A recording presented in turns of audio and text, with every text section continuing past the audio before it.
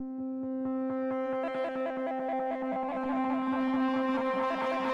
other book has so profoundly impacted so many lives as the Bible. Welcome to Simply the Bible, the Through the Bible teaching program of Pastor Daryl Zachman of Calvary Chapel, Treasure Valley. Today we see where King Nebuchadnezzar sets up a 90-foot-high gold image and demands everyone to worship it. But Shadrach, Meshach, and Abednego refuse to do it. We hope you join us as Pastor Daryl continues in Daniel chapter 3 on Simply the Bible. In chapter 2, we saw that King Nebuchadnezzar had a dream that troubled him. None of his wise men could tell him what the dream was or what it meant. But Daniel told the king what he'd dreamt. He saw a great image with a head of gold, chest and arms of silver, belly and thighs of bronze, legs of iron, and feet of iron mixed with clay. As he watched, a stone cut from a mountain without human hands struck the image in the feet and broke it into pieces. Then this stone became a mountain that filled the earth. Daniel said that Nebuchadnezzar was the head of gold. After him would be 3 other empires. But in the days of the last kings, God would crush the other kingdoms into nothingness and set up a kingdom that would never be destroyed. Now we come to chapter 3, and we see that Nebuchadnezzar has not really taken all of this to heart. Verse 1, Nebuchadnezzar the king made an image of gold whose height was 60 cubits and its width 6 cubits. He set it up in the plain of Dura in the province of Babylon. It seems that the construction of this image was in defiance to the dream that God had given him. By creating the whole image out of gold, Nebuchadnezzar was in effect saying that his kingdom would not be conquered or destroyed.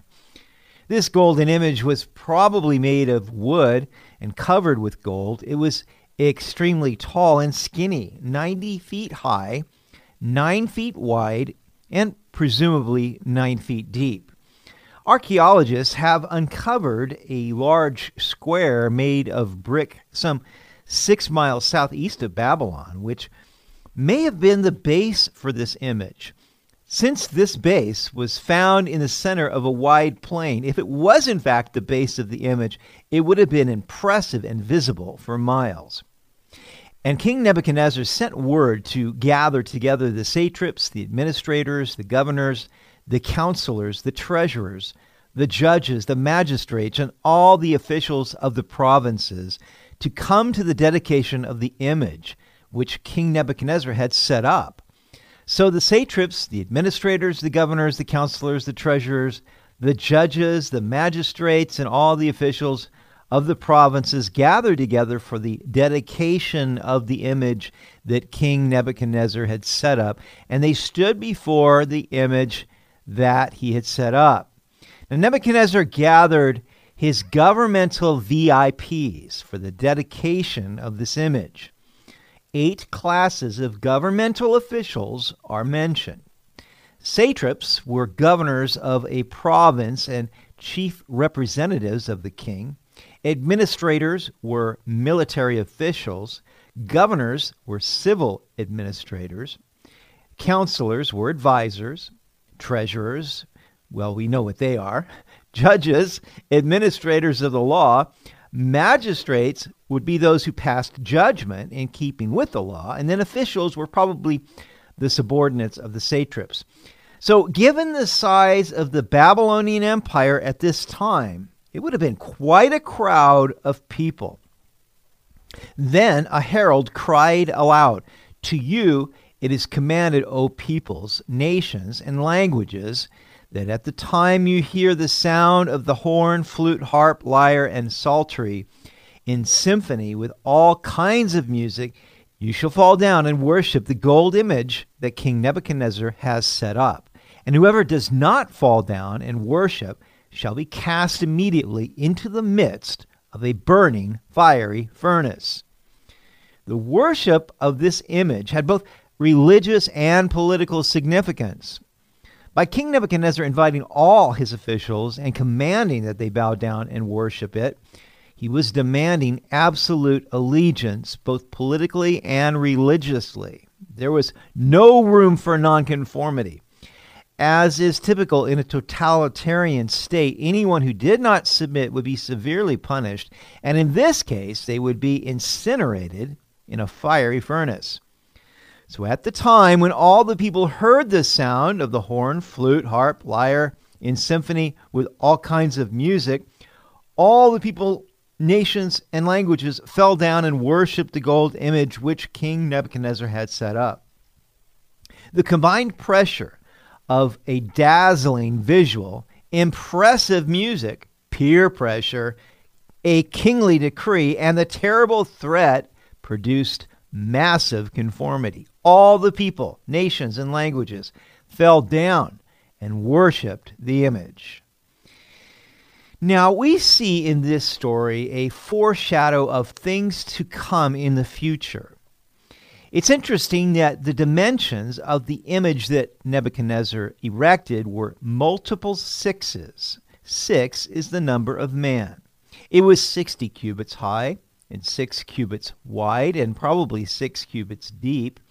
We know that in the future, when the Antichrist is revealed, or the beast as he is called in the book of Revelation, he will introduce an economic system by which no one can buy or sell unless he receives a mark in his right hand or forehead. The Bible says that this calls for wisdom. His number is 666. Also, Nebuchadnezzar gave the decree that anyone who refused to bow down and worship the image would be cast into the fiery furnace. Likewise, 3.5 years after the Antichrist makes a covenant with Israel, he will set up his image in the newly rebuilt temple in Jerusalem and demand to be worshipped as God. And anyone who does not worship his image will be killed. Jesus said this was called the abomination that causes desolation. Third, Nebuchadnezzar created an environment where there was enormous pressure to conform. Now, psychologists have conducted studies that prove that most people would rather lie than go against the crowd. The pressure to conform is strong, and very few people have the strength or willpower to resist. When the Antichrist demands everyone to worship his image, the pressure to conform will be nearly irresistible. And yet, during the days of the Great Tribulation, God will send an angel warning people not to worship the image of the beast or to receive his mark. Now, what do you think Shadrach, Meshach, and Abednego did given this set of circumstances? What would you have done? Verse 8, therefore, at that time, certain Chaldeans came forward and accused the Jews. They spoke and said to King Nebuchadnezzar, O king, live forever. You, O king, have made a decree that everyone who hears the sound of the horn, flute, harp, lyre, and psaltery, in symphony with all kinds of music, shall fall down and worship the gold image. And whoever does not fall down and worship shall be cast into the midst of a burning fiery furnace. There are certain Jews whom you have set over the affairs of the province of Babylon, Shadrach, Meshach, and Abednego. These men, O king, have not paid due regard to you. They do not serve your gods or worship the gold image which you have set up. Now the Chaldeans were the chief wise men in the Babylonian kingdom. Earlier, Daniel had intervened to save their lives when he told the king his dream and gave the interpretation of it. After that, Nebuchadnezzar was so impressed with Daniel that he made him the administrator over all the wise men, including the Chaldeans. And then Daniel's 3 friends were set over the affairs of the province of Babylon. Therefore, it is probable that the Chaldeans were motivated by jealousy and even anti-Semitism. They didn't like Jewish slaves being given such high positions, and they doubly resented the fact that these 3 men did not submit to the king's decree. They also accused Shadrach, Meshach, and Abednego of not serving Nebuchadnezzar's gods. Now, since no gods are mentioned here, They probably had been stewing on this and saw this as an opportunity to finally bring an indictment against them. Then Nebuchadnezzar, in rage and fury, gave the command to bring Shadrach, Meshach, and Abednego, so that they brought these men before the king. Nebuchadnezzar spoke, saying to them, "Is it true that you do not serve my gods or worship the gold image that I have set up? Now, if you are ready at the time when you hear the sound of the horn, flute, harp, lyre, and psaltery, and symphony with all kinds of music, and you fall down and worship the image which I have made, then good. But if you do not worship, you shall be cast immediately into the midst of a burning fiery furnace. And who is the God who will deliver you from my hands?"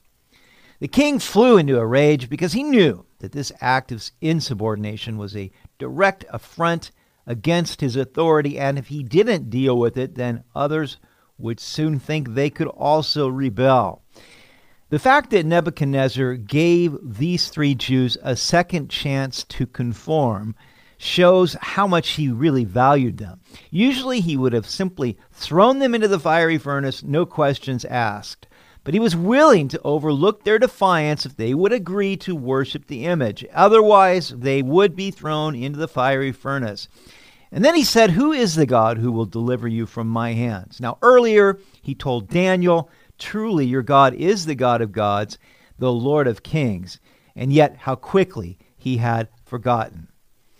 Shadrach, Meshach, and Abednego answered and said to the king, "O Nebuchadnezzar, we have no need to answer you in this matter.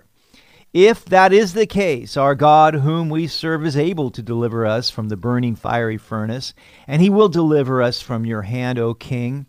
But if not, let it be known to you, O king, that we do not serve your gods, nor will we worship the gold image which you have set up."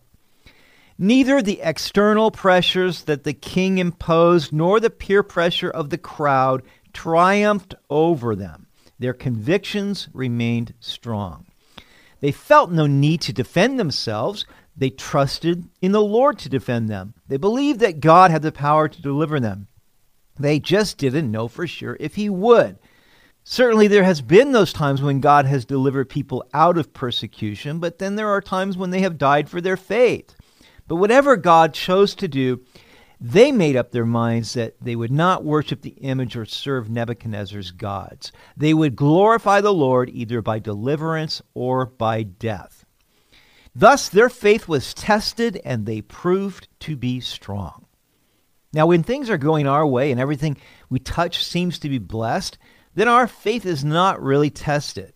But when we are in a situation where disaster seems imminent and we know that only God can rescue us, then our faith is tested. At a time when the moral compass of our nation is spinning out of control, we need Christians today who are willing to take a stand for what they know is right and refuse to bow to what they know is wrong. May God help us to be such Christians and have the same kind of moral resolve that these three men had. God is fully able to defend us and deliver us. Do you believe this? You've been listening to Simply the Bible, the Through the Bible teaching program of Pastor Daryl Zachman of Calvary Chapel, Treasure Valley. For more information about our church, please visit our website at calvarytv.org. That's calvarytv.org. If you have any questions or comments, please contact us through our website. To listen to previous episodes, check out our Simply the Bible podcast, and please leave us a review. It helps a lot. Tomorrow we see where Nebuchadnezzar is so furious with the three Jews for disobeying him that he casts them into the fiery furnace. But then he sees them walking in the fire with a fourth man. We hope you'll join us as we continue teaching through the book of Daniel on Simply the Bible.